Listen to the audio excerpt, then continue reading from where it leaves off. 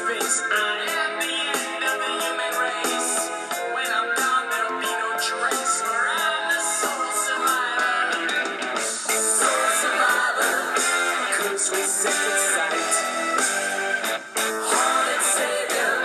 Right into the night. Soul survivor. Curse with second sight.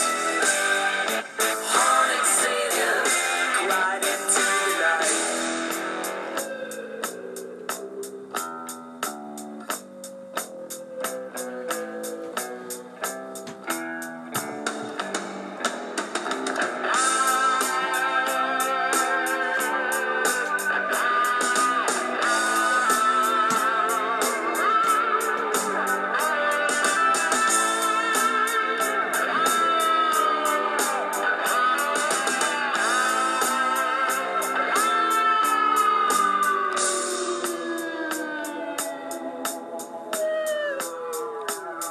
One night when years had passed, the sky shook from a fiery blast, and there a starship saved at last to come rescue this survivor.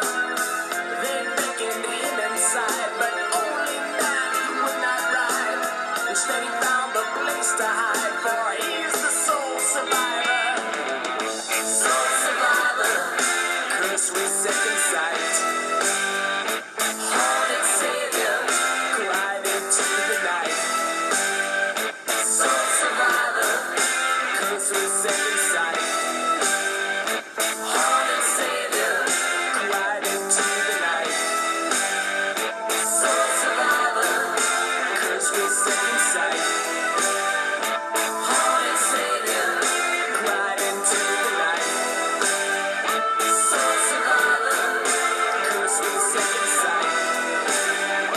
Haunted savior, cried into the night. Soul survivor, cursed with second sight. Haunted savior, cried into the night. Soul survivor, cursed with second sight. Haunted savior, cried into the night. Soul survivor, cursed with second sight.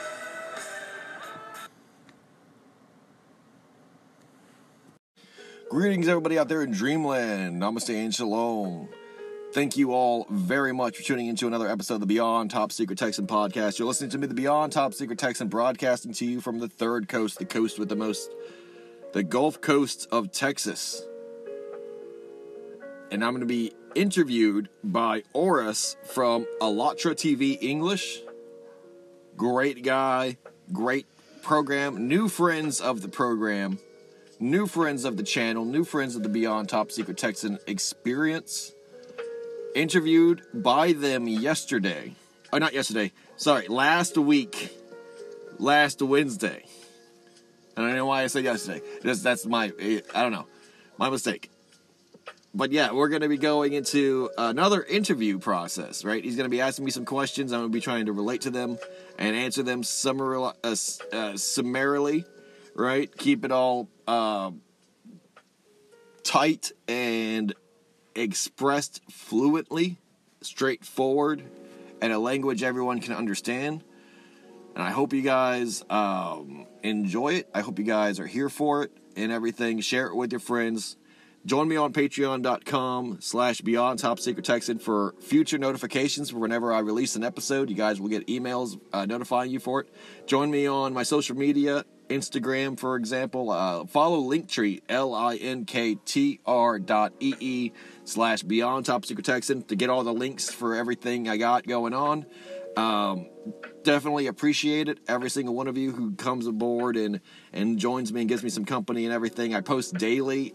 Generally post daily on all my social media websites, so thank you very much in advance for following. So let's jump into it. He sent me the Zoom link and everything, so we're going to be talking with him. His name is Oris, incredible guy for the Creative Society English and Alatra TV English.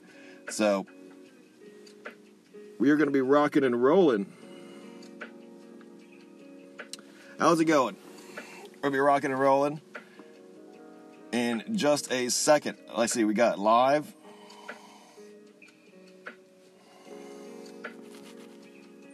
Can't hear you. You're not coming in the audio. Let's see. Join audio. That's my bad. Okay. All right, now we're going in. All right. Can you hear me? Okay, so I can't hear you. No, cannot hear you. Exactly. His mouth's moving, but we can't hear him. Nope.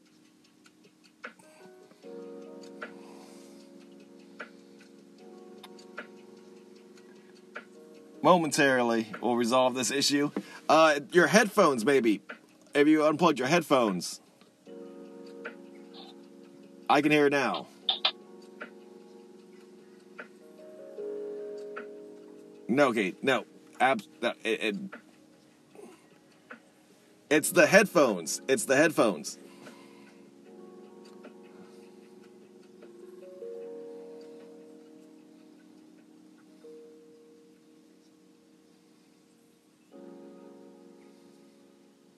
That's what it's like. Can you hear me? Yes, I can. Nice. Yes, it's always the headphone jack, and I've had that problem too, where I have a microphone and headphones, and one of those will cancel out the microphone on your device. I know. I've done like a dozen or two interviews and everything, and so you get like the sound check. You get the sound check. You're like, hey, plug in the cable, do it this. Like, hey, hit the back. Yeah, I set everything up. Everything was perfect, and now I just fucked up with the microphone. No, don't worry at all. No, and that's absolutely the part of the fun and the process of live recording. You know, it's because we're all amateurs, and this is something like a fantasy almost come true, when we're like trying to make our own radio program. You know, there's no judgment. Oh yeah. There's no judgment at all. No, absolutely. I love podcasting because of that, and live streaming and being a creator myself. And it's like, what a fun thing to have to do, right? Is to set up sound stages and studio space and audio quality and all that. It's just a really, it's a really good feeling to get it right. Yeah, correct. That's the amazing part. So right now I'm trying to record this moment. Just hold on a moment. I'm trying to figure it out what is happening here. No problem. I'm trying to see if I can record with the Streamlabs, because I like this program. I'm doing live stream on this program, and I'm also recording some gameplays. Just give me a few seconds. No problem at all. Now, I was looking into stream software recently, and Streamlabs, it looks good. It looks like that might be the one I'm going with in the future. But definitely, I need to get some software to help out the streaming process so I can stream through multiple accounts. Multiple accounts? Well, like I have Instagram, I have YouTube, and if I had a streaming software, I've heard the ability to stream on multiple channels at the same time. Oh yeah, that's possible. That is possible, yeah. But it requires more CPU power. Oh yeah, I don't really worry about that. I just use my cell phone, and it's a Galaxy Samsung, and it has literally enough to it's very impressive what smartphones can do. It's much more capable than my Chromebook, for example. I'm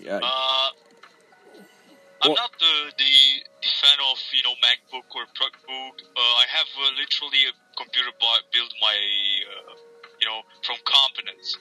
Oh yeah, I liked PC and PC Tower up until 2014 when I stopped playing video games and went more for business, and so I had to have a tablet and I had to have my cell phone, my smartphone. I didn't have a smartphone until 2014, and I only got it for work.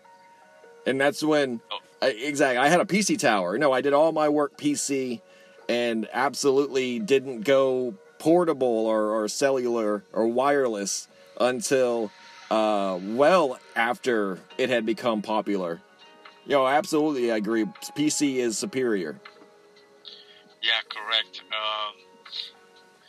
Right now, I'm trying to get some money to build some components, to have better components and better quality. Because I wanna stream better. I wanna make some. I also wanna do some graphics. I wanna work in graphics in programs and all the stuff that I need. But it also requires to invest some money. So yeah. Well, like everything, it's an investment. But you're right. Computer parts, I guess you call it computer hobbyists are getting screwed now because of crypto driving up the price of all the processors and everything. Oh yeah. Yeah, it's not a good time to be a PC enthusiast because you have so much, like, the parts are rare and the stores are crowded, and it's not like it was 10 years ago. Like, no, 10 years ago, no one cared. You could buy Alienware, super processor game through the mail for very cheap, and I remember when Dell, you could build a computer for pennies on the dollar, basically. Now, yeah, that's possibly true. You can build a computer from the zero. Yes, there was that old advertisement campaign, dude, you're getting a Dell in Austin, Texas. It basically is no longer a player in the game, but they were very successful, very popular, affordable computer systems. And that's how I got started. I was very, very much a teenager when I started liking PCs. Yep. Same. Just like me. Yep. Oh, because it's very much you have all the time. You're just building, you're learning. It's very simple because you're just sticking in cards basically and plugging them in. It's not rocket science. No. Yeah. I tried to learn about the video cards and how I cannot. Sometimes I was trying to make some sacrifices in order to get the best components that I can have, but also I have to make sure that the components running perfectly and they do not make the bottleneck. That's the worst case. So I would just like a PC these days. Will be balanced. I would just like a PC these days to play Rome Total War 3 and not crash. That would be fantastic. And that's all I ask for, and that's impossible. It's impossible. I wish only to play RTS strategies that do not crash, and yet I cannot find that PC in 2022. It's like fucking crypto, bro.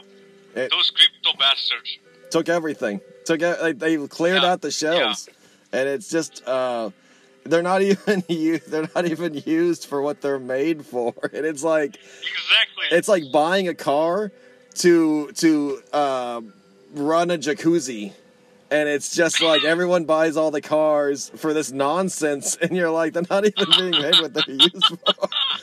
Oh my god, facts.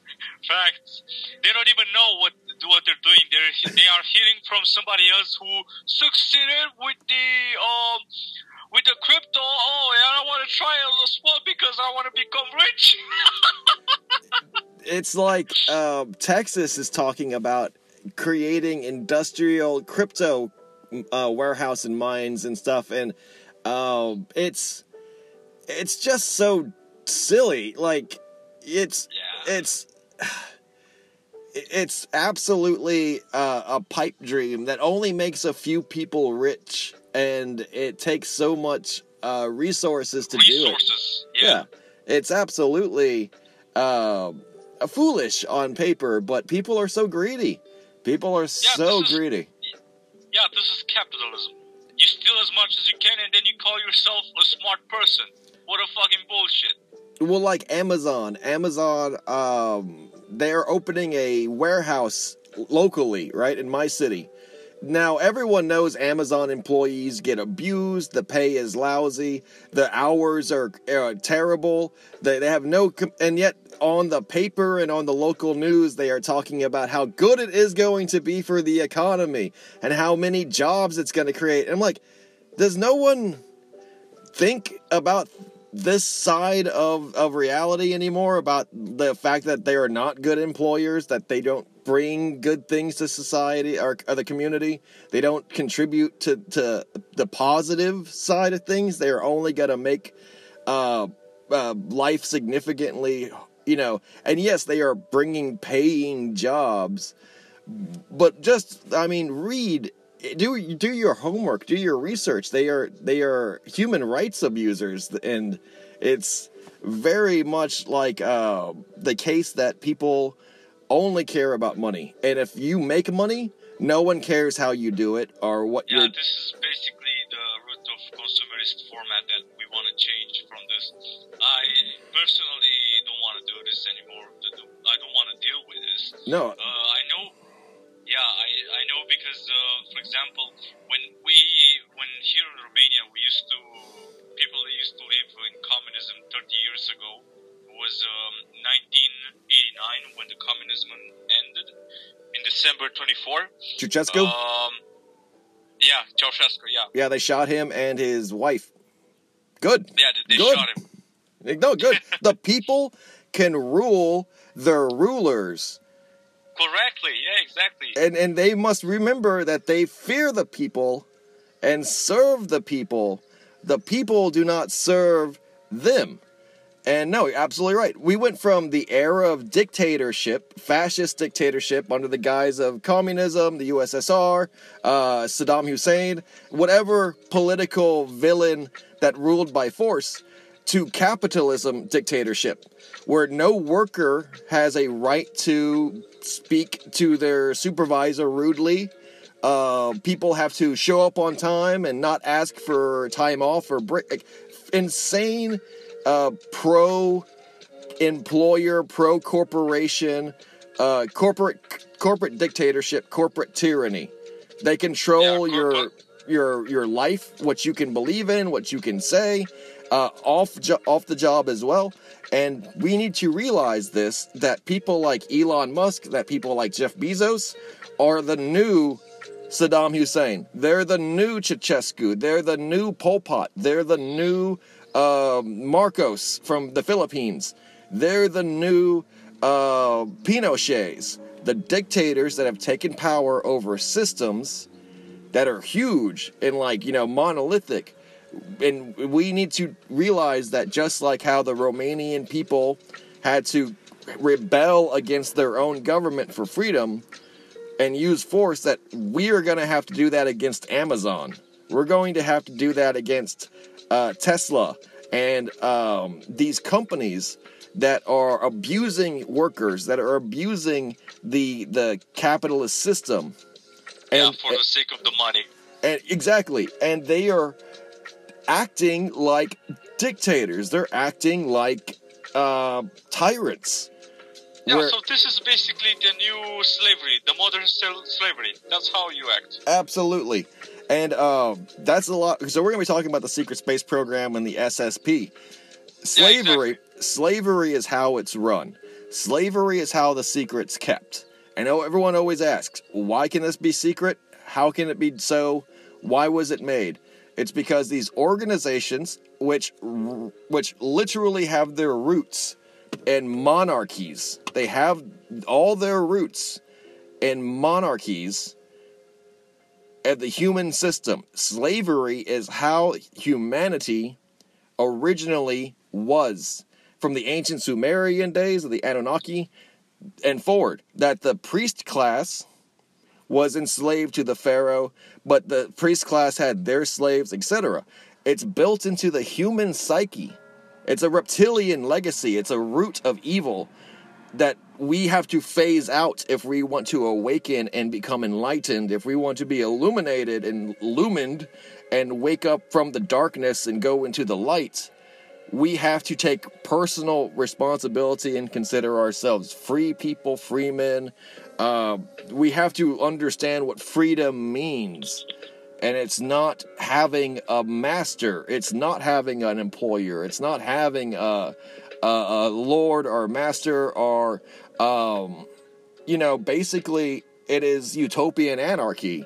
But that's not how the secret space program is run. It's opposite of that. Everyone is brainwashed. Everyone's mind controlled. Everything and decision is formulated by AI. And that's how the secret is kept.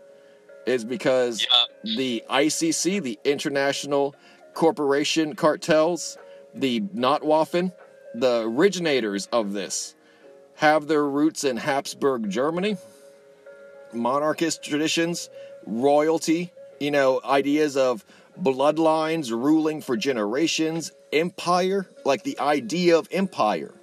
If you were in the Prussian Empire, your mindset is not geared towards freedom. You have no concept of freedom, right? If you are a British monarchist, the Queen literally controls your life.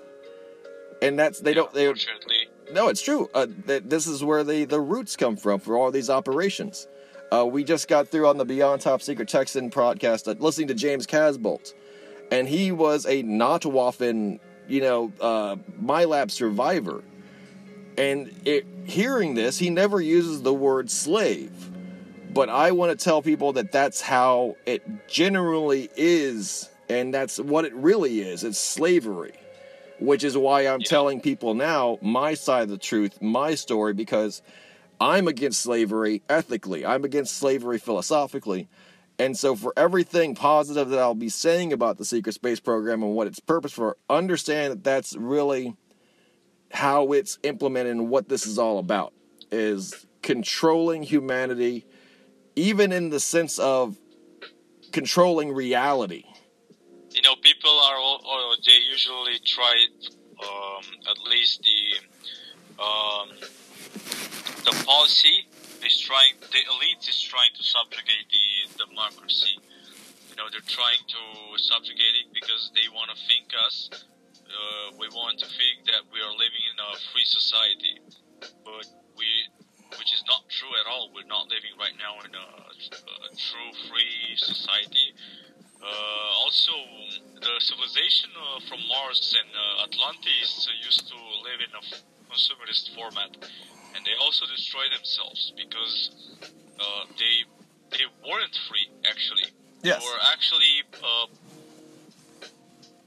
they have to adapt to their slavery because the Elohim used to running them. Was the emperor of that empire. His children, for example, Yahweh or Anu or Enlil or Enki, they used to be the demigods, what we call them in the Sumerian times.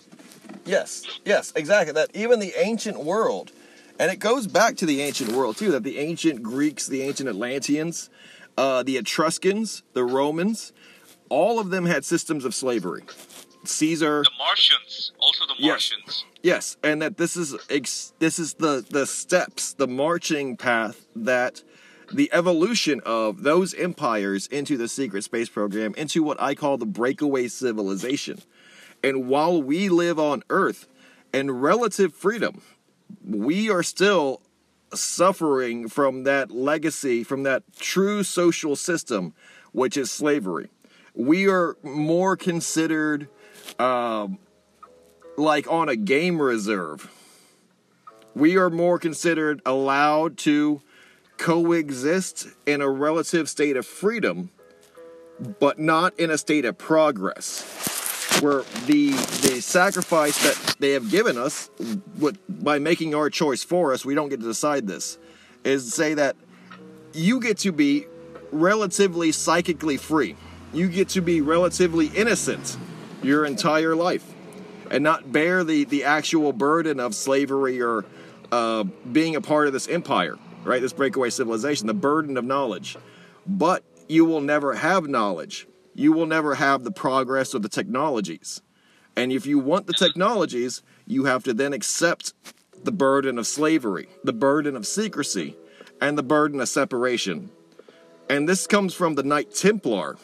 The Knight Templar, because people don't realize this, that all of Solar Warden, all of the Notwaffen, all of the Earth Alliance, their security forces, whatever they may be, naval, ground forces, cyber warfare, electronic warfare, whatever, right? Espionage. They have knightly orders. They have societies that are based on the Knights Templar, Knights Malta, Knights Columbus, Knights of the Round Table, all these different kinds of legacy knight systems. And people don't realize what that means. When you become a knight, you are bound by the code of chivalry. And it's literally, if you mess up this code, you can be exiled, killed, excommunicated, tortured. You know, you forfeit your entire life. And life and death are controlled by these orders. Like I said, like, you're getting your orders, right? You're getting into the order. And if you actually read the old Knights Templar order, it expresses this clearly. When you want to sit down, we will tell you to stand. When you want to stand, we'll tell you to sit down. When you want to be near, we'll order you far. When you want to be far, we'll order you near. And no matter what you want to do, they'll try to do the opposite. They'll tell you you have to do the opposite because you're not in control anymore of your life. That's the definition of this slavery system. And like I said, now we move forward, and if you want to ask, like, however this conversation goes, I just wanted to make that point clear.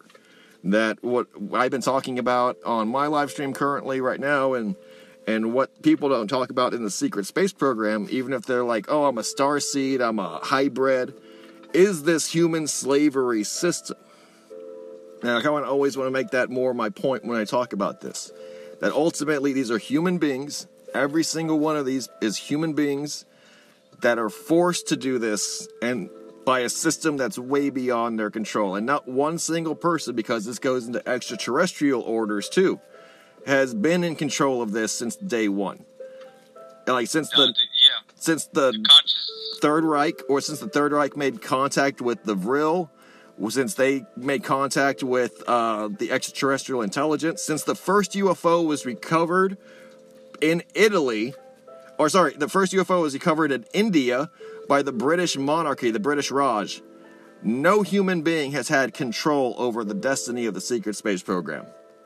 It's not Eisenhower, it's not Kennedy, it's not one person who said, I'm going to do things my way. It's absolutely been ordered down from the very highest monarchs, from the very highest aristocratic families, the empire families, black nobility, 13 bloodlines.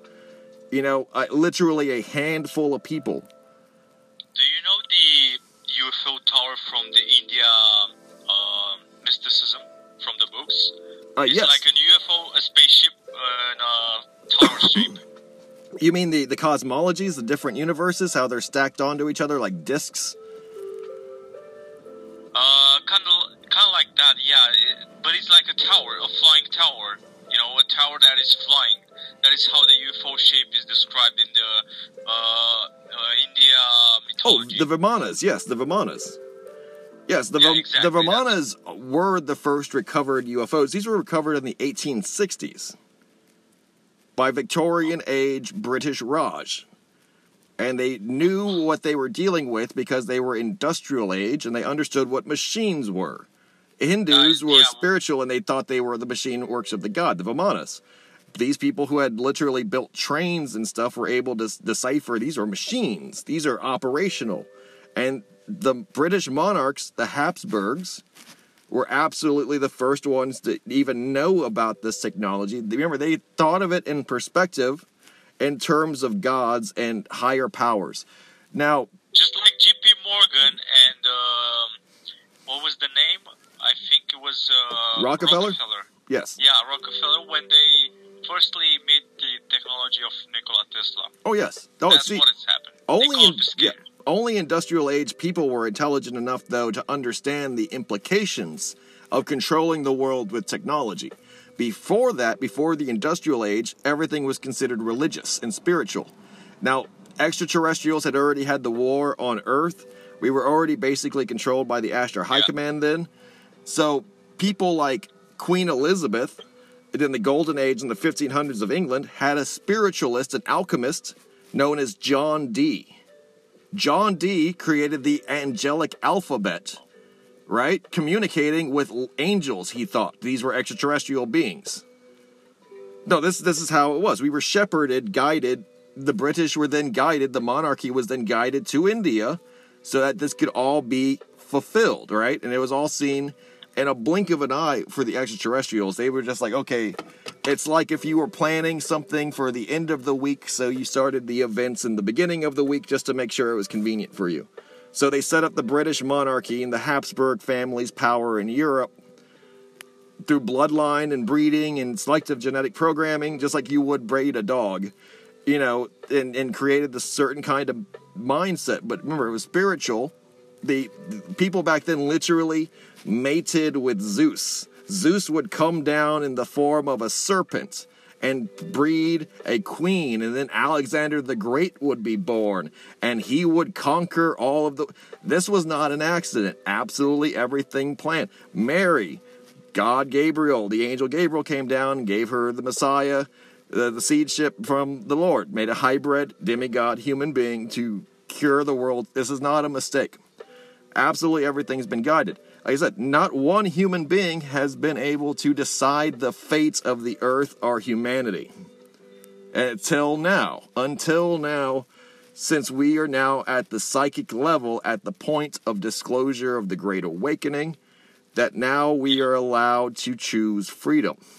But it's not coming from the secret space program. It's not.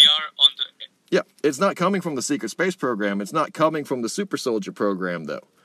Solar Warden is not going to tell you the truth, because Solar Warden, in its own way, is based on the slavery system. They've been told to keep the secret, and they can't disobey. Now, I wasn't a part of... They can't anymore. They cannot, because the age that is coming, the humanity is going to be free. We have to wake up. Yeah, we have to wake up. The people have to wake up themselves. It can't be from the government. It can't be from the secret societies. You know, like the black nobility of Venice isn't going to come on TV and be like, this is the world order, we control you through banking and everything like that. You got to wake up now. They already said it. They already said it through the Great Reset, you know? Yes. The Great Reset, like, they want, you know, we're going to give you everything you want, but all of them are, they are for us, you know, they belong to us. The things that you have belong to us, and it's you know, I think it's a cheap way to speak that to the people. People are gonna notice that, and they're gonna say, "Dude, you're a fraud. Come on, you cannot fool us anymore." You know? What's weird about these groups is that they're secret, yet they meet in public at G8 conference, at different globalist meetings, yet it's secret. And it's not secret because they tell you on their website what they talk about, and you can watch them live stream on YouTube on their meetings. It's unpopular. Club of Rome. We just did an investigation on Club of Rome for the live stream for the episode for podcast, and it's very positive. It's very pro-human, but it's the Club of Rome. It's very elite. It's very cabal. It's very Illuminati. But they tell you on their website what they plan to do and how they're working. It's very like I said, it's open. It's an open secret. Anyone who does any research can see it for themselves. Go to a public library and read the books that have already been written on the subject. And there's no secret. There's absolutely no secrecy when it comes to who is in charge, what the future is going to be, how it's going to happen, when it's going to happen. They have the timeline. They have literally timelines. Like, by 2030, this is going to happen. By 2040, this is going to happen. By 2050, this is going to happen. That's disclosure. That's the age we're in. And we can't, like I said, not one person controls it. Not one person can stop it.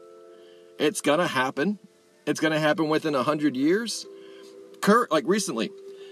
Okay, so I have been saying for the last 2 years that light speed is achievable, that our ships can reach light speed. We've been able to reach light speed. We can go more than that.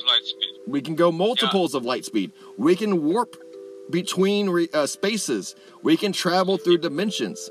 We can. You know, well, I want to talk about this just a little bit. I want to talk about the speed of light and how I can debunk the myth when people are going to say, oh, UFOs cannot travel faster than the speed of light, you know, all that bullshit when you hear from the clever science community. Yeah, exactly. The scientists. Yeah. Basically, how can I say? How can I start? Also, Dr. Stephen Greer said about this. I mean, every ufologist know about this. How do they work and how they can activate it to the high realms? Psychically. First of all, the photon has a mass. Yes. A mass. For example, with that mass, you have to travel the speed of light because it's the photon, it's the light particle. But once you travel beyond of that particle, you're ascending into another dimension. When you are ascending to another dimension, you are massless. You do not exist in this density, in this dimension. So that's why you cannot see this on the radar, on that, on our atmosphere. People are wondering, what is this? What is happening? Where is it? It was there. It's like they think they're crazy, but it's not. They're basically ascending into different dimensions and times, and that's basically their science. Their science is mixed with the spiritual knowledge, because that's all about. The science will come back to the spirituality.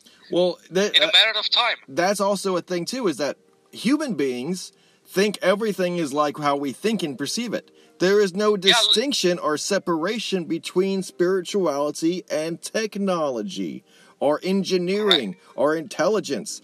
What you think are spiritual principles are the governing rules of physics. And this is how they've been trying to educate people, is by saying the gods, Shiva. Shiva is entropy. Shiva is energy of creation and destruction. These are the ways that you communicate. Genesis, God created the world. Intelligent design created the reality, the principles of the fundamental creation of Earths and planets. Because, like I said, geoengineering, planet engineering. When you think it like the Elohim, were intelligent species. Yes, mankind was genetically engineered. God made Adam and Eve, made Eve with a rib taken from genetic engineering, cellular reproduction, cloning, things that don't have words. They don't have words. You have to create them through experience. And until science evolved, mankind had to have their hands held, and they thought of things spiritually. When John Dee saw Venusians, he thought they were angels because they were tall, they were beautiful, physically perfect, blonde-haired, blue-eyed, angelic, with higher powers and lights, and they could fly, and they knew knowledge, and they were teaching him their basic alphabet.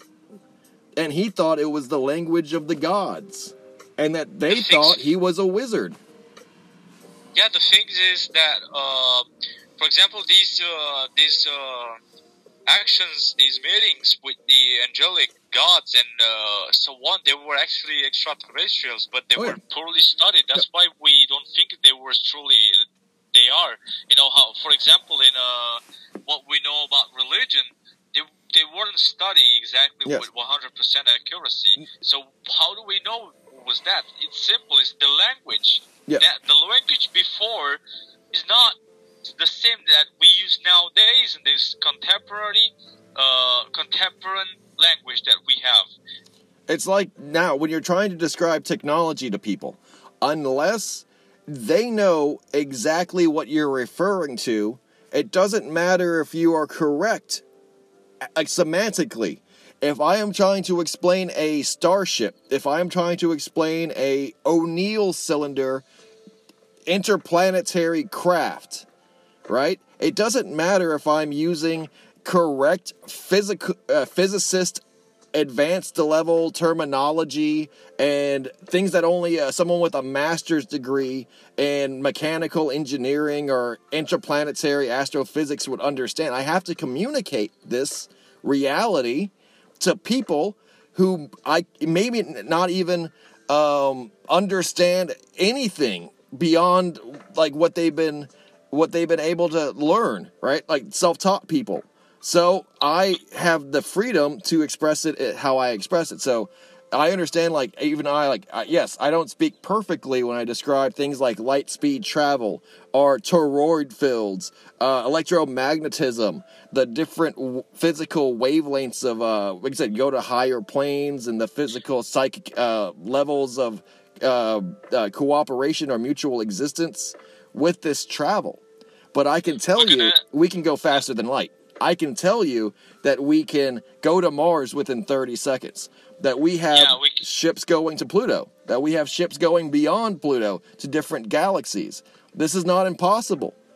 Now, yeah, we can go faster than the light. We can travel faster than light if we are not physically present there. We can, because we can ascend. These realities are made off of layers of densities in dimensions. Well, here's a perfect example, and this is something that I know from personal experience and have verified through my own research, and other people have now started talking about as well, because you manifest into reality. One of my first memories of the secret space program was actually working with X-Wings. Now, think about this, because I was a teenager when these memories first occurred in the present time during that timeline. This sounds incredible, right? X-Wings. Why would no aerodynamic plane would have X-Wings? Conventional people would say, right? Conventional theories. No existing aircraft would have that design, let alone a spacecraft. Until recently, I thought this was accurate, right? Like, I was delusional. The Russians built a X-Wing MiG prototype rocket-powered plane for high-speed, high-altitude interceptions. It's a rocket with 4 wings that create an X pattern. Because Solar Warden employs conceptual and experimental aircraft designed by high-level military-industrial companies in outer space, which is considered low Earth orbit, high Earth orbit. Now, when I thought about this too, I thought, that's not correct, because the moon. I remember working on these on the moon. How could that be within the Earth's atmosphere? Did more research. Earth's atmosphere has been recently officially extended past the moon. If you look up the literature, NASA will corroborate that the moon is within, technically, high Earth orbit. Do you see how, when you remember something in the XSP, you have to then verify it, but you are not an expert? I don't have a high-ranking military, industrial, aviation intelligence occupation, in this reality right now. I have to go to the library. I have to look at YouTube videos. And I'm not an expert when it comes to aviation physics, aerodynamics. But I know what I saw. I know what I experienced. And reality will justify it, because the so-called experts don't know shit. The real experts are kept top secret. Their planes are top secret because of that. Like, if you would tell someone who only knows about propeller planes, about jet engines, but you yourself don't know how they work, you can't, it doesn't have propellers. Well, how does it fly? It sucks in air and pushes it, and it's a ramjet. And well, how fast does it get? Mach 3. No plane can get that fast. Well, it does. I'm not able to use that kind of mastery of vocabulary that I think some people need to be spoon-fed to them. But I do know that these things are absolutely real and operational. Light speed. NASA has officially disclosed that they have a working engine that can get up to 99% of light speed. Now, in 2022. Just imagine what they have exactly in their classified technologies. Since 1950, when we have anti-gravity, electromagnetic propulsion. Never listen to people who think that they are told that we don't have it. And exactly, they have it. They have anti-gravity. They have electromagnetic engines that keep ships afloat indefinitely, because they are working on that physics. Reaction of floating. Yes, it's not. It's weightlessness in the ways that we conceive of weight. It's a way of literally suspending in the electrical field of the atmosphere, on grid systems and ley lines, and they work like highways, and they have these corridors. Like, people don't know this. The ICC has currently already set up colonies on almost every major orbiting body, including asteroids like Sirius, including planets, gas giants like Jupiter, including their moons, and they do so using laser-powered solar sails. This is an incredibly efficient way of doing it, and they need extremely powerful lasers. They get the hydrogen from Jupiter, from the actual stone that makes up the asteroids. And it's a completely self-sufficient system because they're working on scale that allow these technologies to exponentially create themselves. You need a billion-watt laser, right, to run a solar sail system. Well, you need a billion gallons of hydrogen. Where do you get that? Well, the surface of Jupiter. So the difficulty is getting out there, but once you get out there, it's extremely possible to set up infinitely more of these operations. To the point now, when you include automation, when you include AI, not only is it performable without the risk of humanity or human life, but it becomes almost out of control.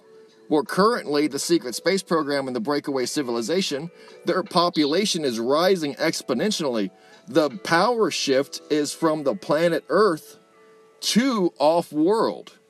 There are hundreds of millions of people currently alive working in the space program, the secret space program, in breakaway civilization operations. Colonists who are cloned, workers, specialists, scientists from around the world, internationally. Yeah, I know that. There are millions of people currently on Mars. There are millions of people currently on the moon. There are millions of people currently off-world in various capacities that have more influence and power and knowledge than any one person on Earth. I have an interesting question. What is faster than the zero-point field? You know, when you are recharging constantly from the quantum vacuum of space and time, or what we call the clever scientist dark energy in a boring way, but it's actually more than that because it's basically it's the base of the universe, of our materialistic universe. Yes. So what is faster than the zero-point field, or is this the faster way we can achieve the speed? Probably in the limited amount of higher dimensions. Well, it's not necessarily that you need to go faster than the zero-point field for any occasion. The thing is just knowing that that's available, because it then compensates for various attributes. Like you said, longevity between stars, right? Star system distance is massive. Conventionally impossible. But once you start reaching relativistic speeds, multiples of light speed, you don't necessarily need to instantaneously arrive or to arrive within minutes. Things then become matters of planning and setting up highway systems, like portal jumping, basically. And so you have systems like that. You don't necessarily need to rely on getting from Earth to, say, another star system, point A to point B. You go in stages, right? And you have your system built up that way. But no, there is no way that I know of conventionally human beings, materially in a 3D world that you can do that. Ashtar High Command, for example, are higher dimensional beings. They don't necessarily travel unless they are traveling at our rate of space and time, right? In fact, high speed isn't necessarily the highest priority. Life support is the highest priority. To have safety, to be able to support not only yourself, but generations of human beings on these ships. To be able to support livestock on these ships. To be able to support atmospheres and weather systems on these ships. That becomes priority. And I think that's what people don't focus on, is that the majority of the research into technology is not the engines. One, it's the weapons. It's not the engines, it's the weapons, but it's also life support, colonies. It's mostly keeping people alive because the hostility of outer space. And it's entirely on keeping people alive, and it's basically split between killing people and keeping people alive. And that's really, I was like, technology is weaponized. I worked on weapons. I was an aviation electrician, engineer when it came to Solar Warden for my main operational specialization, right? I was multitask. Everyone multitask. Everyone does multiple things throughout their life, given if they're good enough. If they excel, if they are fit for supervisor positions or multiple training if they are needed for various reasons.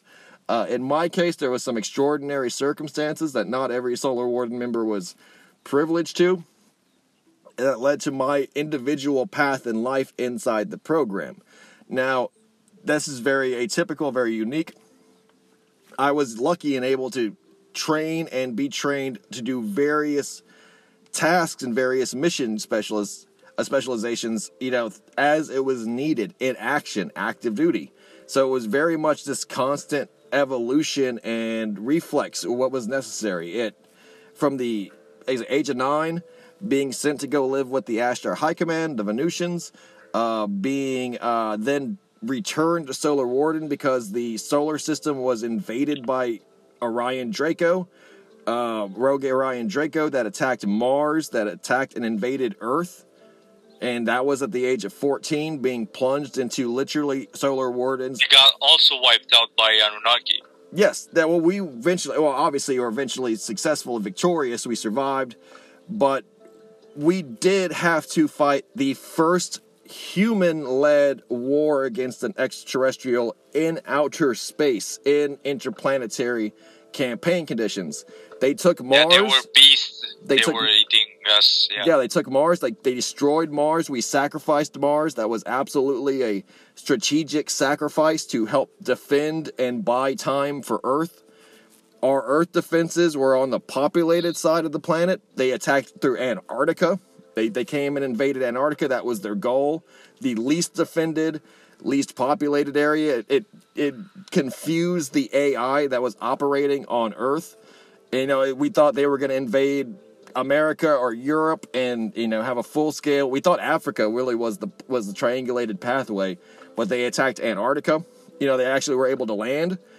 Anunnaki assisted us. We had a ground war, had to clear them out of Antarctica. That took nearly 10 years to do that. Sent Navy SEALs, special forces from the Earth armies, as well as highly militarized Antarctica. That's why so much attention is focused on Antarctica now, because it worked out in our favor, which I think the Ashtar High Command, because they can see time. Now, the Ashtar High Command, the Anunnaki, helped us at the end of it, right? By the end of it, they basically came in and they were like, okay, we'll assist you. We'll do it because it was just a test. We wanted to see how you handled crisis, how you handled trauma, how you handled stress. You guys passed. You're worthy of, joining our basically high command. It's a military alliance. At the end of the day, it may be for the improvement and evolution and ascension of species. Like, it might be for the best salvation of mankind, but still, it's a military, and we are expected to be capable of serving and fulfilling our duties, right? Defending ourselves.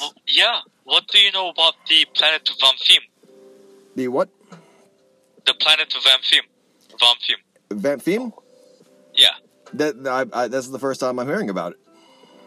It's basically the closest planet the Anunnaki are living. We used to call it Nibiru, but Igor Mikhailovich from Alatra TV, he was sitting with Jana. You know Jana. She's in symbiosis with Anunnaki. Nemesis. Yes, I know Nemesis. They actually called. He actually asked Jana, "What is the name of their planet, their closest planet?" And she told us Vamphim. Yes. It is Vamphim. Okay, I understand. No, in Solar Warden we called it Nemesis, Planet X, because it's the home base for the reptilia, the Anunnaki. Yeah, you're absolutely right. We called it Nemesis. It was Nubira, something like Nubi and Ra with the sun. Nibiru is what they call it yes, Nibiru is what it's called. It has many names. Solar Warden is a military. It's basically the United States Navy. So many of the concepts and the words I'm using may only be used within Solar Warden's organizational structure. As understandable, right? Like, it's also kind of, yes, derogatory in many ways, because it is... They also have the best grapes from this universe. Yes, They absolutely. have the best grapes. Alien wine. And we can see... Alien we wine. can see the higher... Yeah, we can see the hieroglyphs with the grapes on stones, you know, from all the ages. When the Anunnaki used to live on here, they used to carry out these grapes, these amazing fruits that people used to say, these are the gods' fruits. Like, they were amazing. Ambrosia. Like, you wouldn't find these kinds of fruits in the entire universe.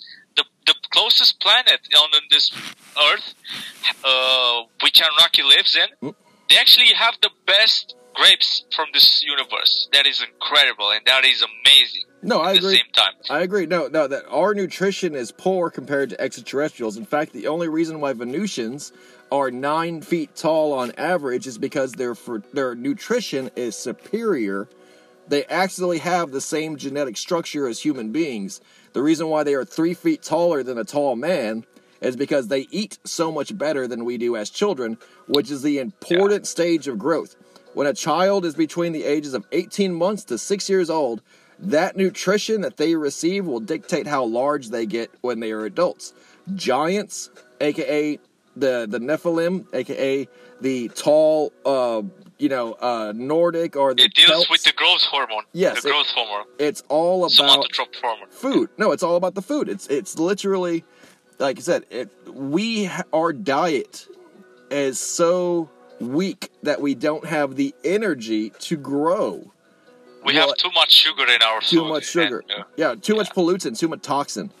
But that's beside the point. Now, experience-wise, I have a lot of experience learning about extraterrestrials through intelligence, military intelligence purposes, right? Learning their technology, learning their habits and their structure.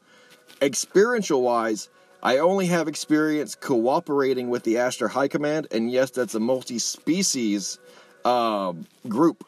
But most of my work was with Earth Alliance, most of my work was with Solar Warden, and even most of my combat experience, yes, I did engage in combat with the Orion Draco forces on many occasions, the enemies, the rogue ones. But I was also allied with Orion Draco as well. Orion Draco are very complex. They fight each other more than they fight us, and just like human beings fight each other more than we fight extraterrestrials. Yeah, they and are just basically like beasts, and they don't have soul. Basically, they don't have soul. Some do. They have consciousness. No, they have consciousness and rationality. The Orion Draco, exactly. They have that where only the privileged have a soul. What can be considered a soul, the Vril. And that's their... No, some are just born in a spawning pool, hatched from eggs, and they just have instincts. You're absolutely right. The dynasties that we worked with were white Draco. They were good Draco. They were friends for humanity. They had helped out humanity since the very beginning. They had helped out humanity discover the subterranean world. They were basically vegetarian Draco, if that makes any sense. And in terms that they did not eat flesh. There can be some genetics modifies and changes. Oh yeah, and that all the Orion Draco in their clan, specifically in their clan, was pro-humanity and sided with humanity. There were Orion Draco that had vowed to destroy humanity. There were Orion Draco that were pirates and merely taking over resources to survive, right? Like, there are many different kinds of Orion Draco. The ones that attacked us actually are very mysterious. And I don't think anyone has ever officially discovered where they came from.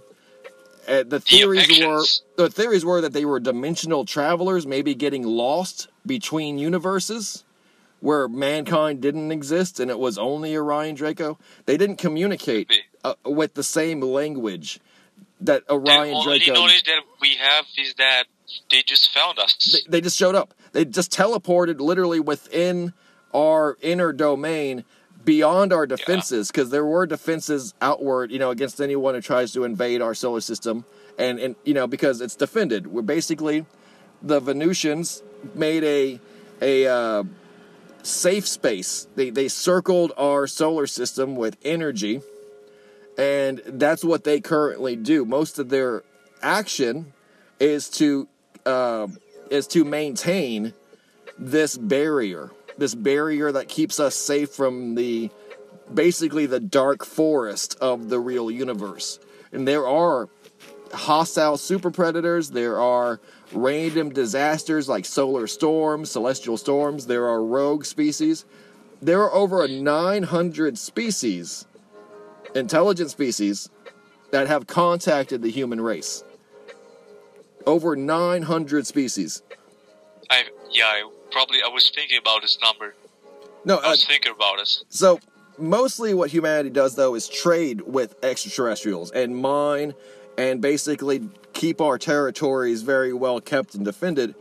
So, it's not like these are all military engagements or contacts. These are mostly trade contacts with other intelligent species just like us who were evolving, who used to be, just like us, enslaved by the Orion Draco in many cases. We're like siblings. We're like cousins.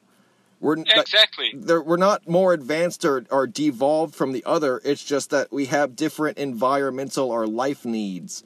Like if you meet an oceanic alien or extraterrestrial, their needs will be focused on our oceans. They might even apply for colonization rights and be allowed to live in our oceans. We would have to then deal with them because the Astro High Command is supervising fairly, equally, with respect. It's very much like Star Trek. And this is what people don't get. Yeah, it's very much like Star Trek, where you meet an alien, you don't shoot first and ask questions later, or you don't try to, make a war on them. It's not, people are crazy, cowboys in space, but they are like Captain Kirk, where it's you go and then you meet an alien and you talk to them, you go down there and you meet them and you say hi and make a deal, like set up negotiations, set up your outpost, colonize. And yes, we are exploring, and many times we are the alien. Many times we are the first contact they have made with extraterrestrials. And did you see that? I saw an orb. Orb flying around? It flew 2 times. That was weird. It happens. Just caught 2 orbs.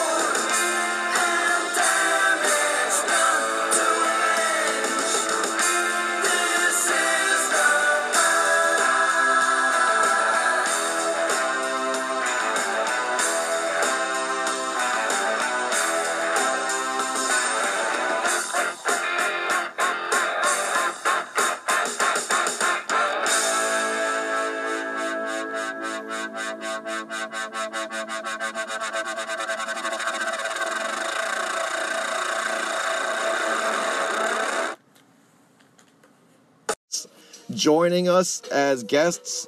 Micro UFOs. Orbs are micro UFOs. Yeah, they can, So people don't know they this. can- But Kardashev scale, right? 1 through 5. You know there's a negative Kardashev scale?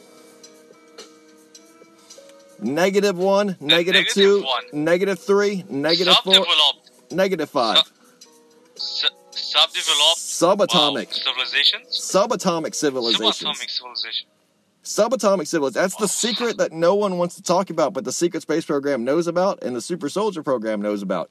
Many of the missions, What is their consciousness like?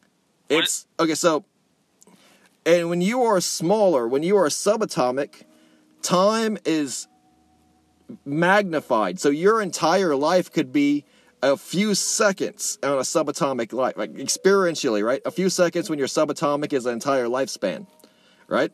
And people don't realize this, but they can, like a shrink ray, shrink themselves to a subatomic level and use that available space and resource to create societies and worlds, much like creating your own planet on the surface of an apple. And everyone can do this with appropriate technology. Every species can do this with the right technology. Now, you can get a full-sized spaceship, a full-sized warship, and shrink it down to a subatomic level or micro level, right? A small scale, and fly around and spy or observe, explore, without anyone ever even being able to see you, because you are beyond their sensory capabilities. If you want to hide an alien civilization, make it microscopic, and you could do it literally in someone's bedroom, and you could have your entire civilization's history play out underneath someone's bed. I think I was living with the whole civilizations in the entire life, because I always have, for example, for the last time I had an amazing dreams, lucid dreams. They started to become movies. Like, they actually so real. My dreams are so real that they become like movies. Yes. They feel so real, and No, this is. I'm trying to explain that to some friends, and they call me, dude, are you okay? You got some DMT? No, I'm not kidding. Like, just imagine if I was using DMT. Just imagine that. Since I was a child, I was always interested in space and universe and extraterrestrial and anything that we used to call paranormal or something that is not, out of the place. No, absolutely. Since I was a young person, I was amazed by these things, by the magic, by the science of spirituality as well. But I didn't really understand, because I was a child. But I was attracted because the nature of them. I was so attracted to their nature.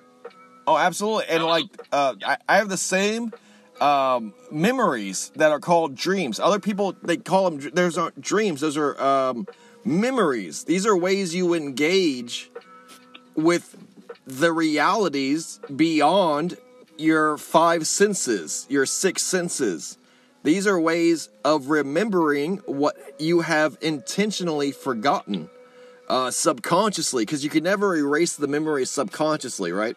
And like I said an hour ago to start this, slavery. What people don't know is that they are subject to experiments and technology that disrupts memory, that disrupts the ability to remember and makes you forget.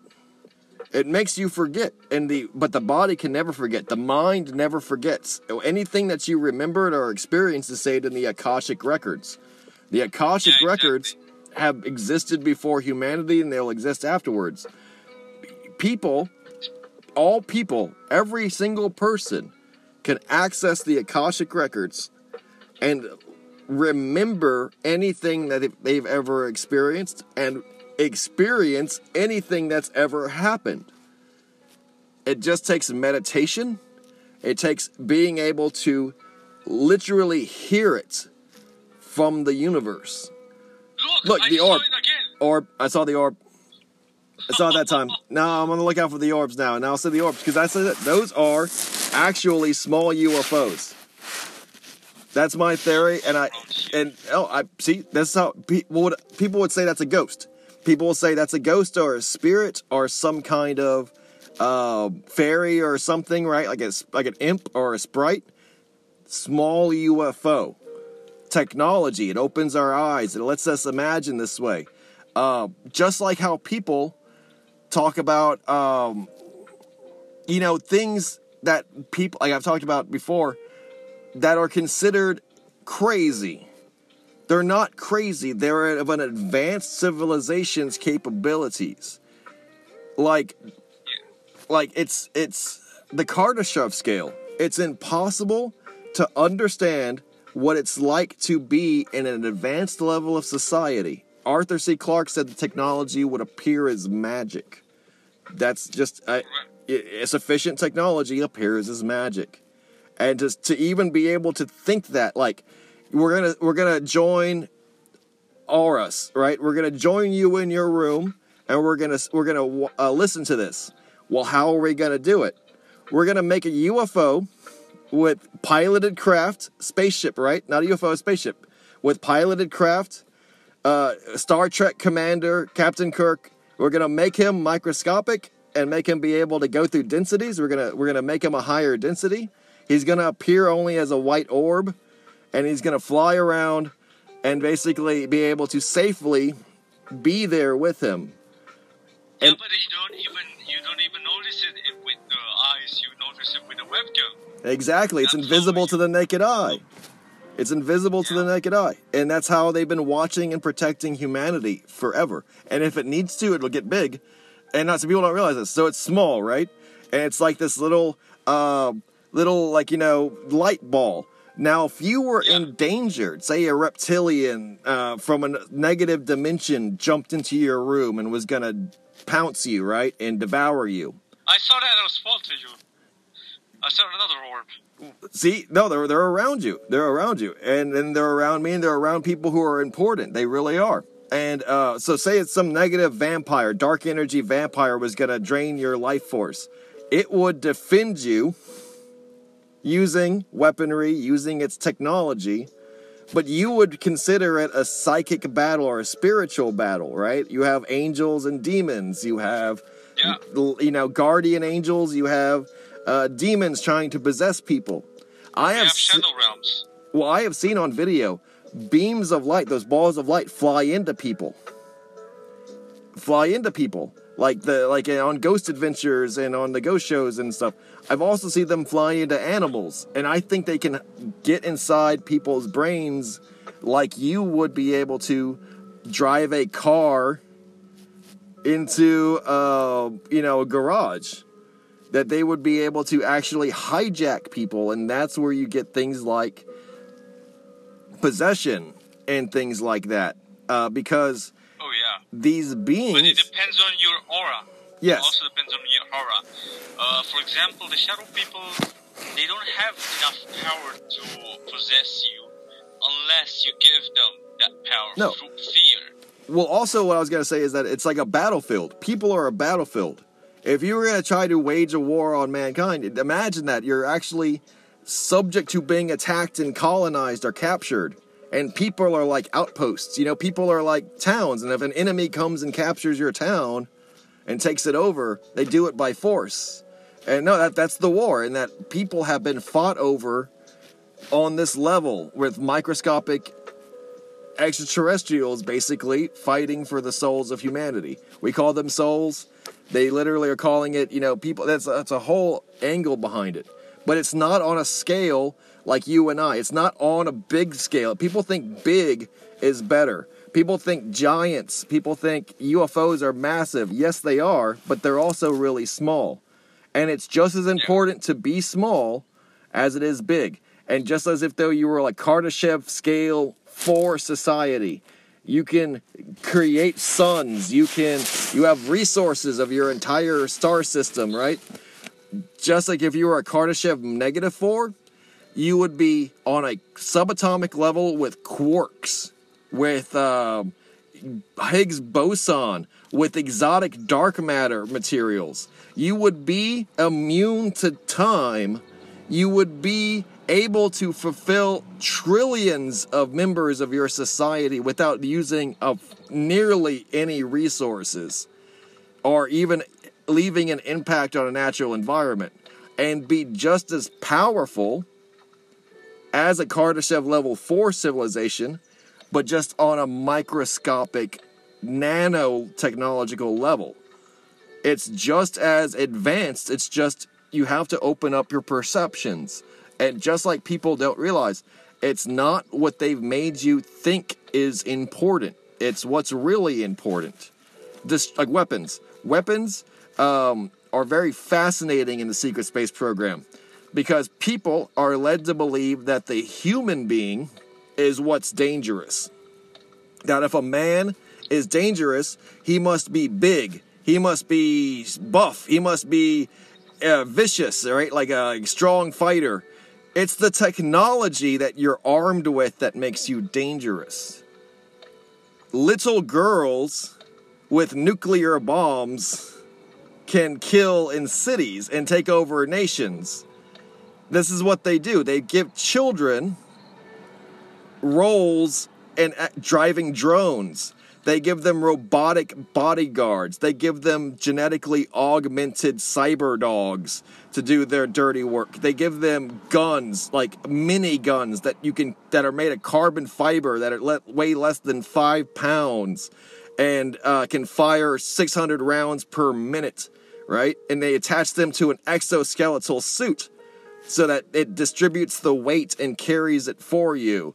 They give you things that help you. They don't rely on you being able to do 500 push-ups in an hour and then, 50 pull-ups and sit-ups like we require our special forces to do. Yes, there are special forces, and yes, that exists.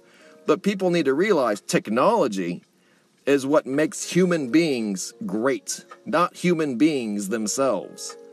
And I have to tell people this. When we work with a multi-species front, when we work in Solar War, and when you do war, when you actually engage in this off-world war, it doesn't matter the species you're fighting. It doesn't matter their size or their physical strength. You're fighting technology against technology. And yes, you could physically fight and defend or be killed by something bigger, great. Yes, nature, right? But just like I can shoot a lion with a gun, and the bullet does the killing. The bullet is the deciding factor because it uses physics and chemistry and metallurgies, concepts which the lion cannot even fathom and participate in. The fight is not fair. Same thing as when fighting aliens. You're dealing with technologies that are so exotic and so weaponized, but you're also employing them. It's not conventional. It's not. You're not going in there trying to punch one out. You're going in there trying to play a chess game with your technology, with your mind. Your mind is your greatest weapon. Your psychic abilities, your intuition, your strategy. That's what makes human beings powerful. It's not the fact that Orion Draco are 10 feet tall. It's not that they spit acid and have laser weapons. It's the fact that their strategy was weaker than humans that they lost. And that human beings were able to defend ourselves and to survive is because we didn't decide to fight like ignorant savages. We fought like brilliant geniuses, like Sun Tzu, like sitting there, seeing the battlefield. I don't have to kill a single person. My ideas will lead my army to victory. Because I think of things in systematic approaches of organizational charts, right? I'm not even imagining the human being having to do this. I'm seeing a line on a map and seeing it advance forward, and this is where. Just imagine Serious Sam with the 2 cannons. Exactly. No. Saving the world. No, people don't think of this because I've been on both sides. I've been on the ground level, but I understand that the reason why human beings are able to survive and fight extraterrestrials and to win engagements is not necessarily the superiority of the human being. It's the superiority of the human mind. It's our technology, and it will always be. Many people think Halo, Master Chief. Consciousness, our conscious manifestations under technologies, how we can control them. Yes, it's the fact that the Astra High Command, when I was with the Venusians, taught me this too. It all begins in the mind. It all begins on the psychic level. And as you live psychically, as you live with your mentality, when you live on an astral level, that controls what happens on the physical planes. It goes downward, right? When people were inventing the nuclear bomb, they were reading the Bhagavad Gita. They were reading the Vedas. They were reading ancient Hindu scriptures. Because the power they were trying to channel was the same yogic power that created the Vimanas, that created the weapons of Shiva. And when Oppenheimer created the atomic bomb, what did he say? I have become death, destroyer of worlds. Because this is how, and I always get asked that, how can humanity beat the reptilians? They're so big. How could it's because humanity's mind can will the universe, because we have psychic elements to ourselves, to win these wars. Just like Alexander the Great, just like Genghis Khan, just like Tamerlane. Just like Anunnaki, they do that as well. No, we're master commanders. We're master strategists. But just like that, we can also lose and be defeated by other extraterrestrials who have the same mind, who have the intellect. We're not invincible. It's this constant danger. It's this constant peace that we maintain. And yes, currently just imagine. Oh, go on. Just imagine Anunnaki. They are type 7 of civilizations. They can travel in other universes. Oh, yes. We wouldn't stand a chance with them, no.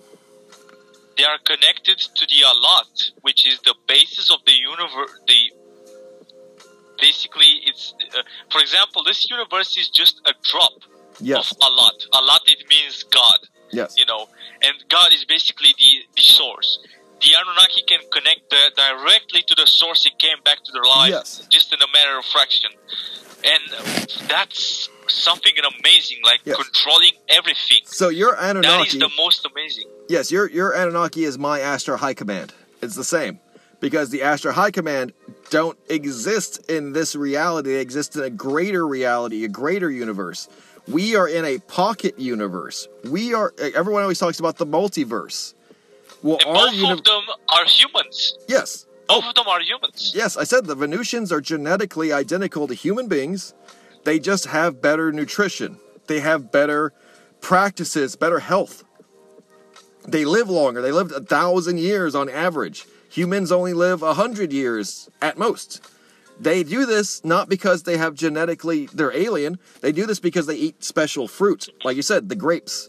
They eat these special grapes. From Vampire, yeah. Yes, the food is the key. You are what you eat. But currently, human beings can live to be 500 years old.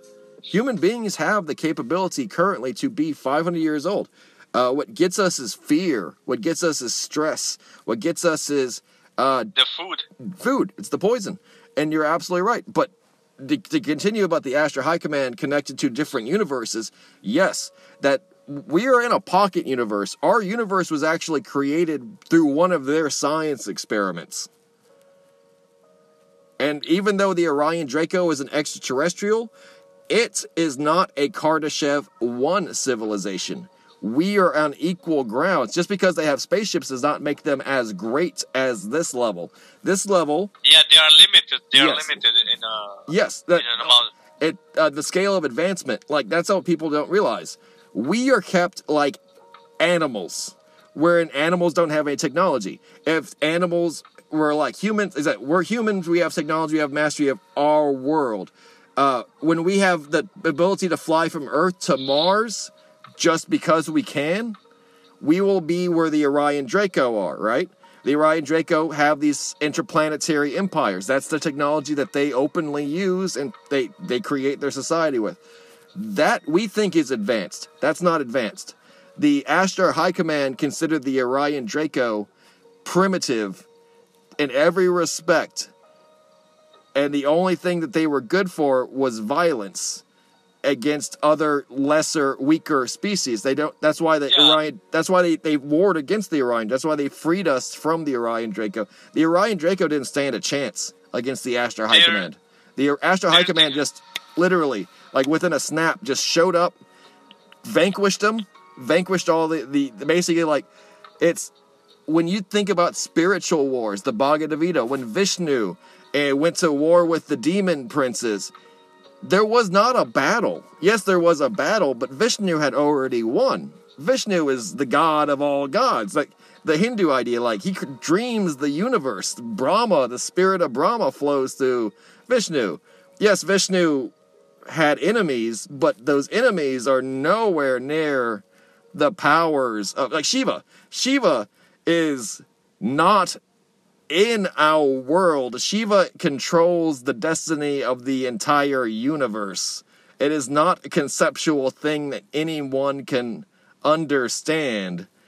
Then this is where you get the levels. The Anunnaki are at the Shiva, Vishnu, Brahma level. They're at that level when you consider the many hierarchies of beings. And we are still at the levels of the monkey men. Basically, like the monkey, like Hanuman the Monkey King. Like there are levels of power. He's just a strong monkey man, but there are literal gods in existence. Like the Q. The Q is a real phenomenon. Now the Q, popularized in Star Trek by Gene Roddenberry, who was very much aware of the secret space program. Gene Roddenberry was a member of the Council of Nine. He was a part of the Cabal's media to try to talk about the secret space program back in the 50s and 60s. Absolutely, look it up. Star Trek was really tied to real NASA programs and stuff. Like, they wanted to get the word out. Q is a phenomenon like Doctor Who, like Saint Germain, like various Masonic or Mithras, different figures of great power. They appear human, but they are not human. And they can appear anywhere, do anything, and be anyone. And they guide humanity during times of crisis. This is absolutely the case. Just like when they were signing the Declaration of Independence, Saint Germain appeared through locked doors. Just like when Jesus Christ was killed, he was resurrected and appeared to his disciples. There is no limitation to these types of figures. And this is who really bridges the gap. Bridges the gap between these higher dimensional extraterrestrial powers and humanity. These chosen ones, these golden people, these special figures. They're the ones, like I said, who are really in control of humanity. And like I said, it's the difference between mortals in 3D space and time, gods and demigods. And there is no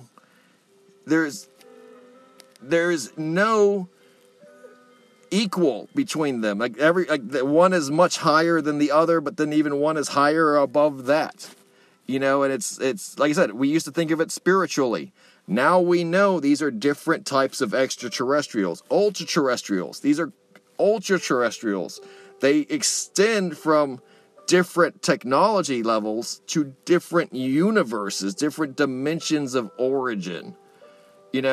Like they don't, like I said before, the Venusians, because they originated from our solar system in Venus, they are quantum beings. They are 5D or 4D at the limited, 5D, 6D beings. I think it's more than 5D, to be honest. Probably more than 6D. They go up to 12D, actually. They go up to 12D. There are 72 dimensions in this universe. Yes. There are 72. The highest one is the angelic one. Yes. Even a human can achieve that in a lifetime. Well, the human being is special because the human being actually is very privileged. Being a genetically engineered being, we have many different DNA strands in us, many different genes in us. And even in Buddhism, they considered men to be special because unlike the gods who were too powerful to truly experience life, and unlike the beasts who were too stupid to actively appreciate the gods and worship them, mankind was the best of both worlds. Mankind could be free and innocent like the beasts, but be like the gods spiritually, and ultimately when they died, elevate from beast to God. And the purpose of mukti, the purpose of enlightenment, if you will, the purpose of illumination is to go from beast to man, beast from man then to God. You know, you have to stand up before you can walk, and then when you walk, hopefully, then you can run. Correct. This evolution of the mankind starts from within, but it's this evolution that where mankind is not the ultimate goal. The ultimate goal is to be gods when we die and actually attain our own planets. The Mormons speak about this. They're very fascinating people, the The more Mormons. spiritual knowledge we achieve in this lifetime, we can ascend more, you know, Yes. than being just repeatedly being reborn on this planet and living the same life like NPCs. Yes. We have to achieve the ascendant, so we can ascend to the higher spaces, higher realms, higher dimensions. People don't talk Because- about this, but that's a big part of the SSP. That's a big part of the Super Soldier program, too. And while the Super Soldier program is much darker in many ways than the SSP generally is, it's about spiritual potential. It's about spiritual performance. It's about understanding that mind over matter aspect of it. The Assassins, for example, which I was also trained as, the Assassin program is about conditioning the mind, conditioning the soul to become efficient and perfect in execution, to have total mastery of your body, but not to achieve any one, like I said, physical thing. Like, people think assassin, or super soldier, they think like 7 feet tall, they are like 3 meter tall, they think perfect physical specimen. Ivan Drago from Rocky 4, you know, this, you know, like Dolph Lundgren, you know, brilliant, genius, but physically gigantic and strong. You know, that's not a super soldier. Yes, that is archetype, that is prototype for Ubermensch, but that's not the case. Anyone can be a super soldier. Anyone. Because it's all about including the spiritual side of things into the military side of things. First Earth Battalion, for example. This is who trained us. The actual students from the original First Earth Battalion, which was a program set up called the Stargate program by the United States military to train the future soldier not to kill, but to actually win wars non-violently. Yes, they could commit violence. Yes, they were masters of self-defense. Yes, they were masters of war. Through psychology and brainwashing. They would understand how to survive in the wild. They would understand how to communicate with natives and the locals, how to train others, how to. They were considered the greatest soldiers to ever live, and they're masters. They're modern day Jedi. They can see the future. They can see the past. They can tell truth. They tell if you're lying or not. They can tell many things by their environment, by their senses. They know it. They just intuitively know how to act in any moment.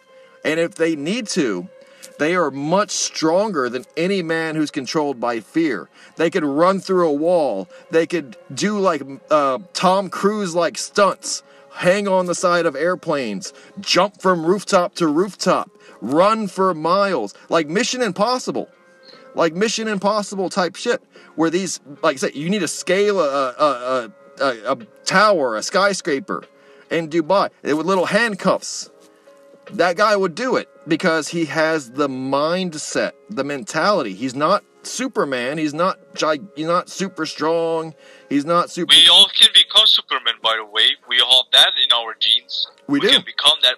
We need just practice.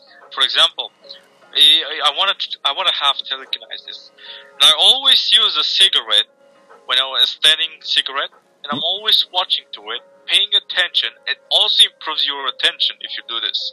20 minutes per day. You're watching the cigarette, and once it starts to fall, because your intention is to control that cigarette and fall, it eventually is going to fall. Oh yes. And I have everything. I have every window closed. There's no such thing as probably it was because of the wind, but the window is closed. No, everything is perfect set up, and I watched the cigarette. And I told you, in 15 minutes, it actually dropped, and it was perfect balanced. It was standing there, and it dropped. After 15 minutes, I was trying to find a way how to manipulate through these densities, through this reality, through this how can I say distance? Yeah, this distance that I have between my eyes and the object. Because object and me, we are basically the same. Yep. At the basis of the core, basis of the core of this consciousness and universe, we are basically the same thing. But we are divided because of this universe that have divided us. And the materialism and such things that we probably don't know. We also have... The Matrix said it best when Keanu Reeves' character, Neo, is staring at the spoon and the child tells him there is no spoon. Yeah. I remember that scene. There is a lot of wisdom. There is no separation between you and anything else in the universe. It's an illusion to think that there's a separation there. Yes. Yeah. Like there is an illusion to think that time hasn't occurred yet. Now this is where a Super Soldier program really comes into the entire VR programming, the conditioning, the training, the MK Ultra, all the psychology, right? Is to get the Super Soldier to understand that destiny exists. There is no concept of fear in reality. Fear is all imaginary and illusory. There is no hesitation after that. After you make that realization, anything that has to be done has already been done. You have just to do it. It's a Bushido code. It's a Zen. It's exactly like a Zen monkish kung fu mentality. And this is really rare in the West. It's hard to find anyone in the West that truly understands that, like truly lives that way.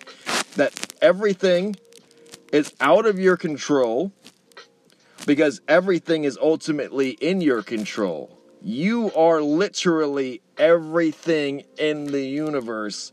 It just has to happen in its season, its time, its cycle. In a human exploration.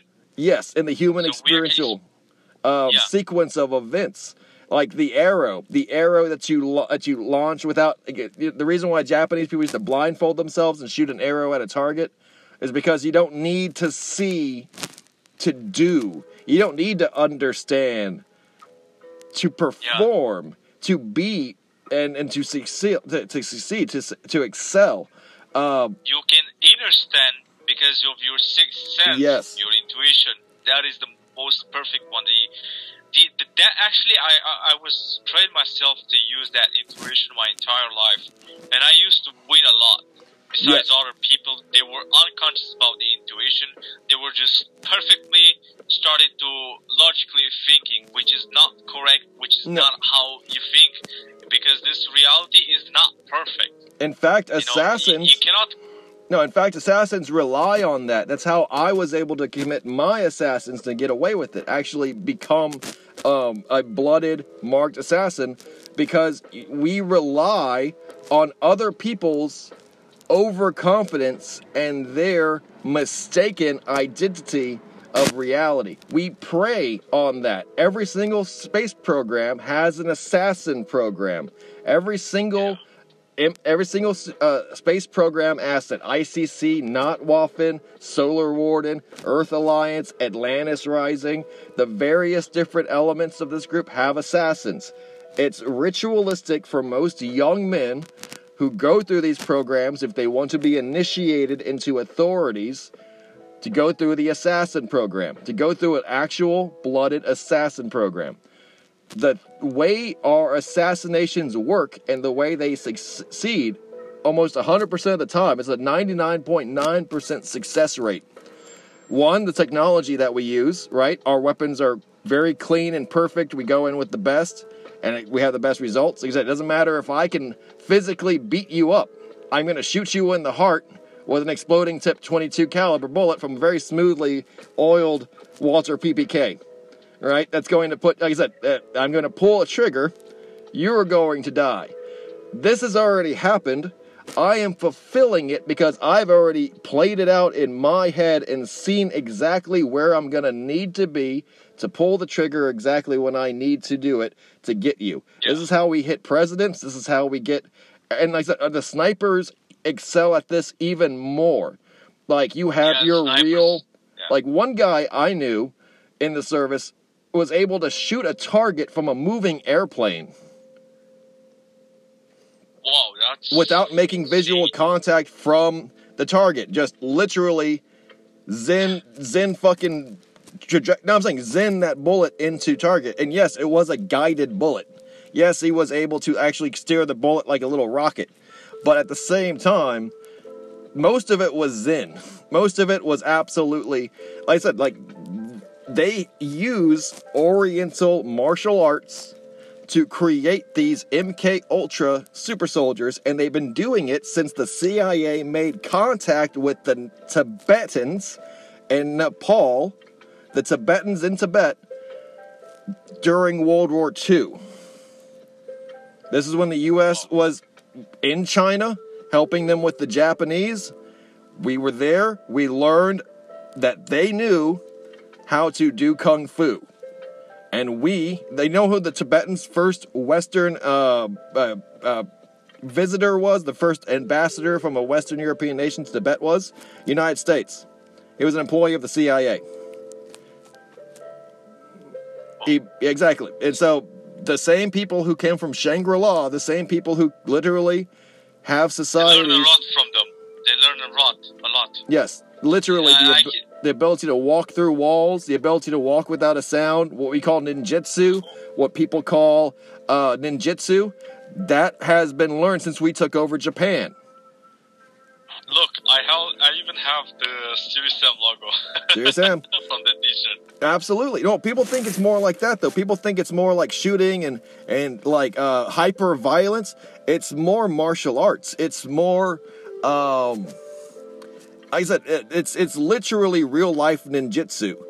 And like how, it's, yes, the movies portray it one way, but think about the psychological burdens of literally being a paid assassin in a ninja clan. Like the secrecy, the discipline. No, I'm saying that's how they model these secret space programs / super soldier programs on, where you are initiated into societies, into clans, into... It's like they assassinated Kennedy, right? They actually didn't. Kennedy never died. Kennedy was switched with a body double. They shot the body double to keep the secret. They actually killed the body double. They killed him.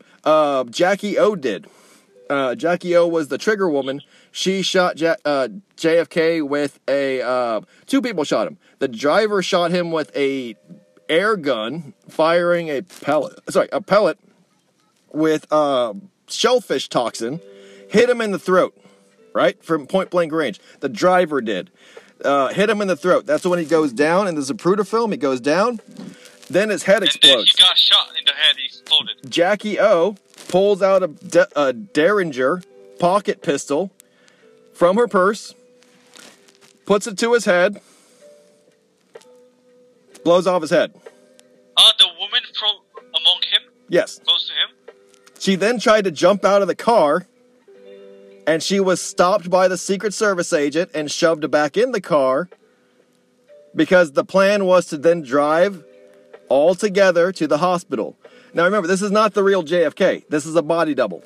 Because the real JFK goes on to go to the moon, I'm not fucking making this up, and rule the secret space program efforts, the creation of the Earth Alliance, the United States effort, into this new, I guess you call it like a one world government. It's more than a world government. It's the government that controls all the human beings on all the different planets, right? All the different colonies. It's like called the Earth Alliance. What? It's like, to say one world government lacks ambition. It is a multi-planetary governing body of all humanity, right? Called the Terran Union, called the Earth Alliance, a Blue Sphere Alliance. It has many names. I like the Blue Sphere Alliance because the Earth is blue. It's the Earth Alliance, whatever your word for Earth is, right? Terran Alliance. All human beings, though, follow this government. JFK helped create this government. He was the first diplomatic leader of this government. He actually returned to Earth in the 70s as Jimmy Carter. Jimmy Carter? Jimmy Carter, yes, was JFK. Wow. Yes, absolutely. Mind-blowing, right? He came back. Yeah. They changed his name. He was Jimmy Carter from JFK. JFK, John Kennedy, Jimmy Carter. Jimmy Carter. John Kennedy, Jimmy Carter. Look at the pictures of the same guy. Jackie O is still his wife. She became Linda Carter. Absolutely. They just made him, they gave him some voice acting, did some vocal cord surgery to give him a little bit more of some plastic surgery around the face, but it's exactly the same individual. Yeah, I can see that. JFK. Yeah, looks exactly like... and what people don't Kennedy. realize is that the whole government illusion behind the secret space program is to think that shit like this really happens, that the president really can be shot, that the president can really be killed, that he was killed by our own government, because that's how things work. It's chaos theory. They want you afraid. They want you traumatized. They want you to think that no one is safe and that nothing really matters and that it's all violence and chaos. And even JFK agreed to this. He was no saint. He was no saint, right? JFK was no saint. And in fact, JFK was only selected not because his diplomacy, not because his humanitarian skills, not because his liberalism, but because he was part of the Navy. He was part of the Navy intelligence, the complex, right? The Navy military intelligence complex. JFK said, what did JFK say was his proudest achievement? Do you know? Nope. What Serving in the United States Navy. Yeah, makes sense now. He said that not even being president beat the accomplishment of serving in the United States Navy, because he was currently in the United States Navy as he was president. He was a double agent. So Solar Warden in the 1950s is created, right, under Eisenhower. Solar Warden is influential because Solar Warden is the United States Navy. Not Waffen is the Third Reich.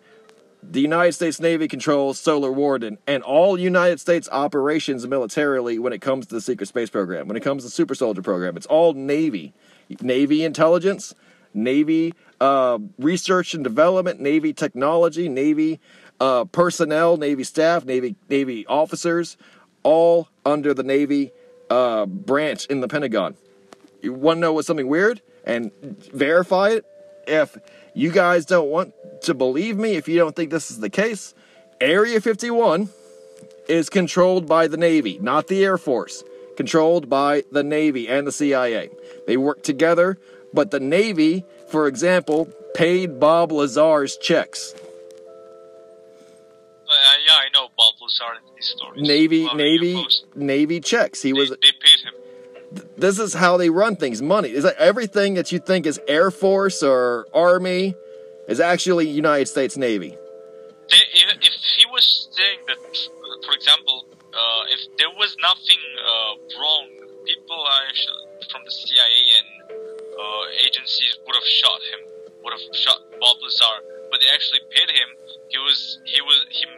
meant to say all of the stuff to the public. Absolutely. And he's actually, he wasn't meant to tell this story for this long. The public has had such a slow time in accepting the truth.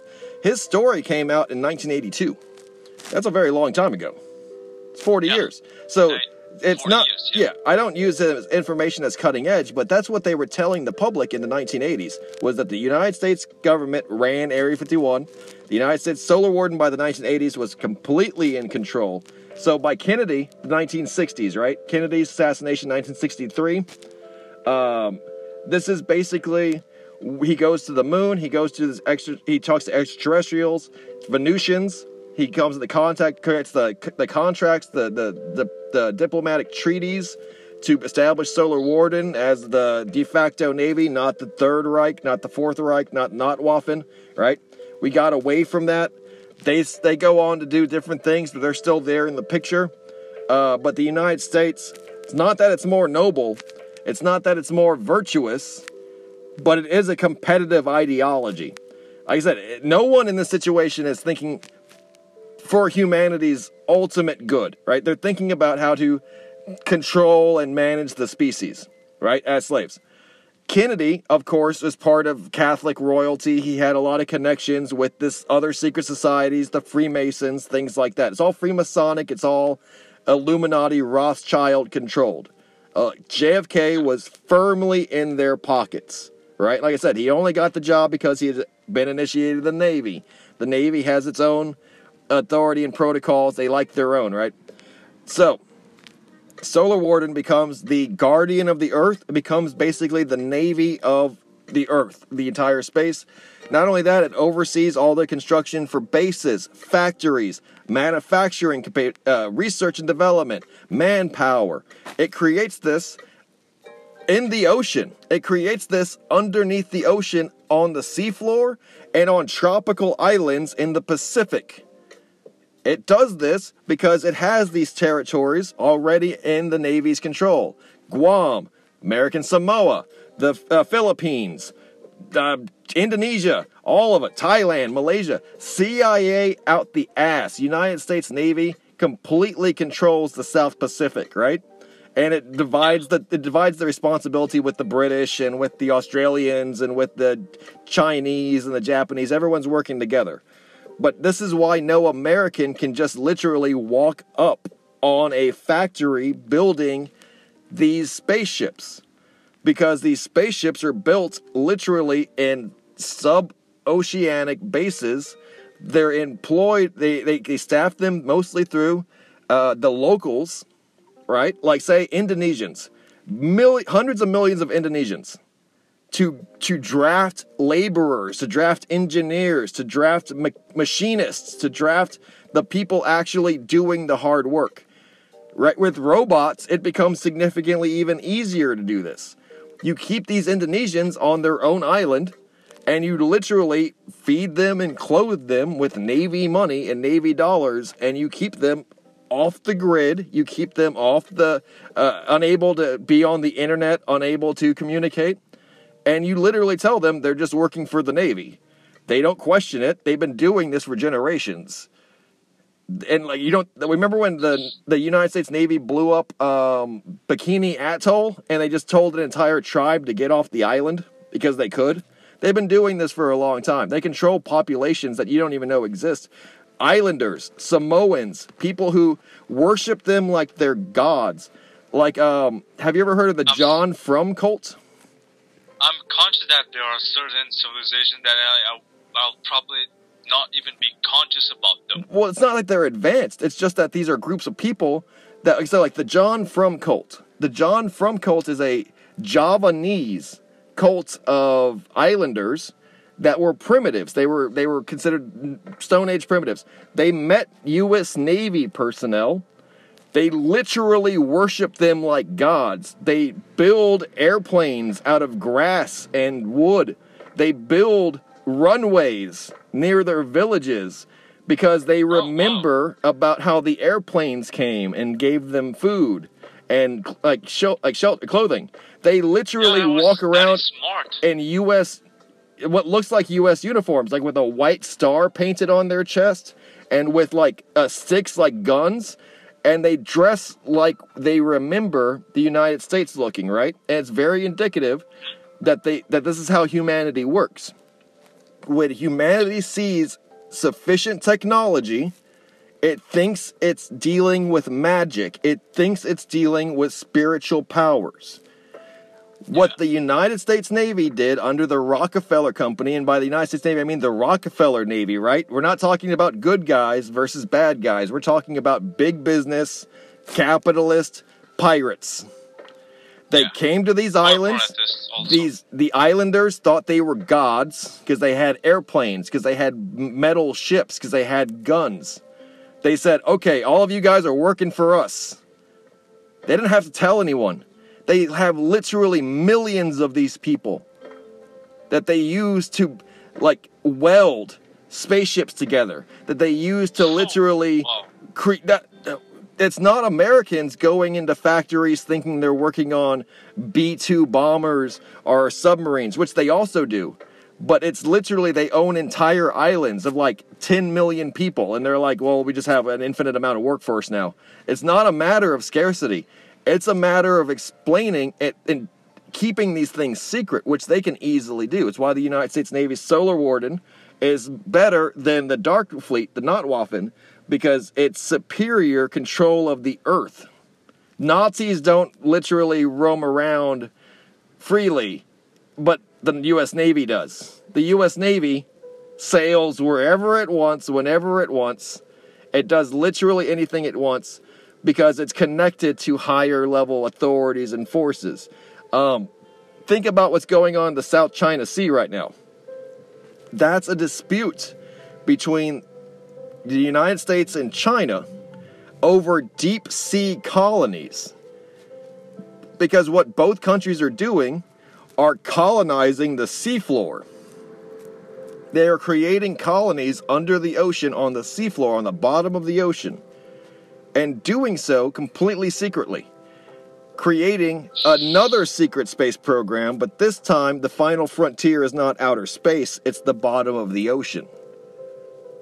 And I mean, like I said, this is how complex it gets. But the United States Navy is definitely in charge, Earth-wise, of a lot of shit. This subject is very interesting, and I want to find about more. No problem. I understand. No, the time is. I understand, and this is all coming from the JFK thing. Like I said, this is where the rabbit hole goes. You bring up JFK. JFK brings up the United States Navy.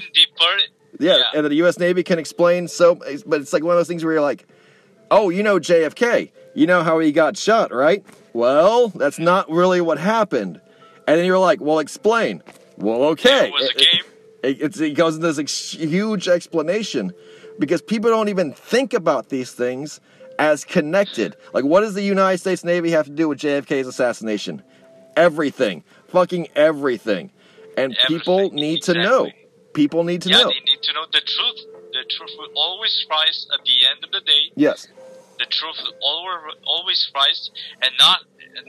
This is not only enough, but we are going to wake up, and we are, for example, hundreds of thousands of people are waking up daily. They see what is wrong. They see the companies are doing wrong stuff. They're lying to them. They're constantly lying. The elites are lying as well, and people are getting mad when they find out that they see, for example, blood of their people, of their own brothers on the ground. Yes. They are getting mad because of that. It is not fair what is happening all around the world. So that's why we have to change that. And when it is going to change into create a society, the ideal society, that we need to be responsible for our lives, but we're also going to be blessed. Yes. We're also going to be blessed because of our responsibility, because we don't have to let somebody else to do the choices and he has to decide for us. We can decide that for ourselves. We can have the best life that we want. Everything that we want, the materialistic, doesn't matter.